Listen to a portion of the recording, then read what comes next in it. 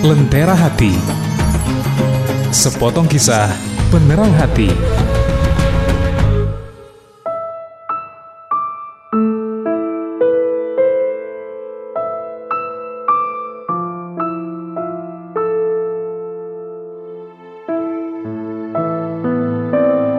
Assalamualaikum warahmatullahi wabarakatuh.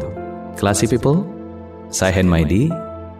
Hari ini kita akan berkisah tentang kesempatan dalam kesempitan. Dini hari berada di UGD rumah sakit memang tak mengenakan. Pasien yang masuk parah-parah, wajah letih para petugas, dokter jaga yang kelelahan, kejar sana, kejar sini. Bagi siapa yang ada di UGD pada waktu dini hari tentu mengalami hal itu. Ada pasien yang berteriak kesakitan, ada yang memohon meminta minum namun belum dibolehkan.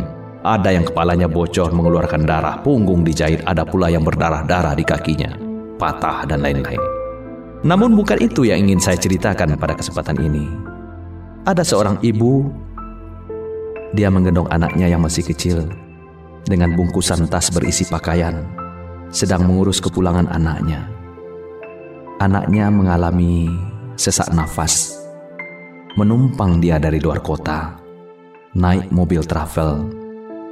Menurut petugas harusnya dia pergi ke rumah sakit daerah saja, kenapa mesti jauh-jauh ke Padang? Tapi sudahlah, yang jelas dia sudah terlanjur sampai di Padang. Dan sekarang sudah boleh pulang.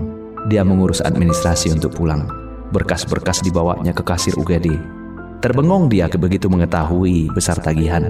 Bagi sebagian orang mungkin tidak seberapa, hanya 220 ribuan saja. Tapi bagi dia kembali ke meja administrasi. Lalu dia berkata, "Bu, saya tidak punya uang, Bu."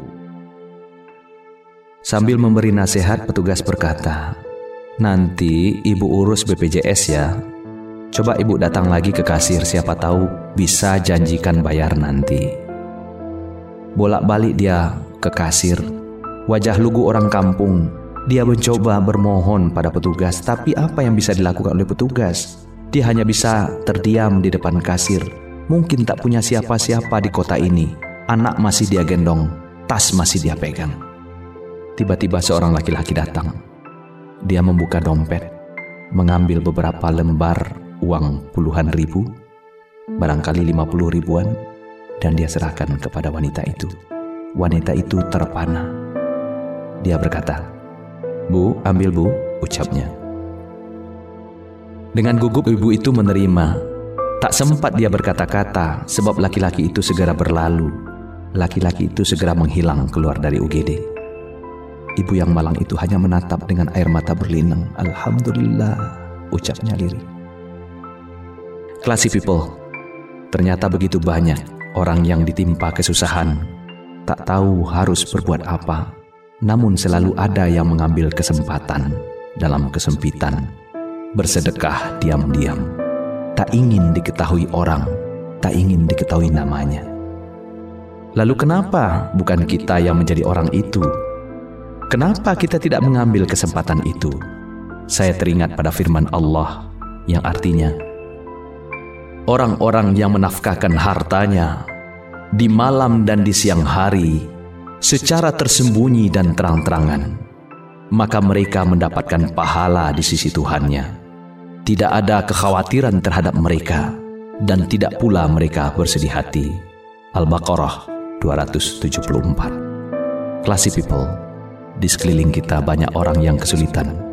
Kenapa bukan kita yang mengambil kesempatan dalam kesulitan? Saya Hen Maidi, mari berjuang menjadi insan sejati. Assalamualaikum warahmatullahi wabarakatuh.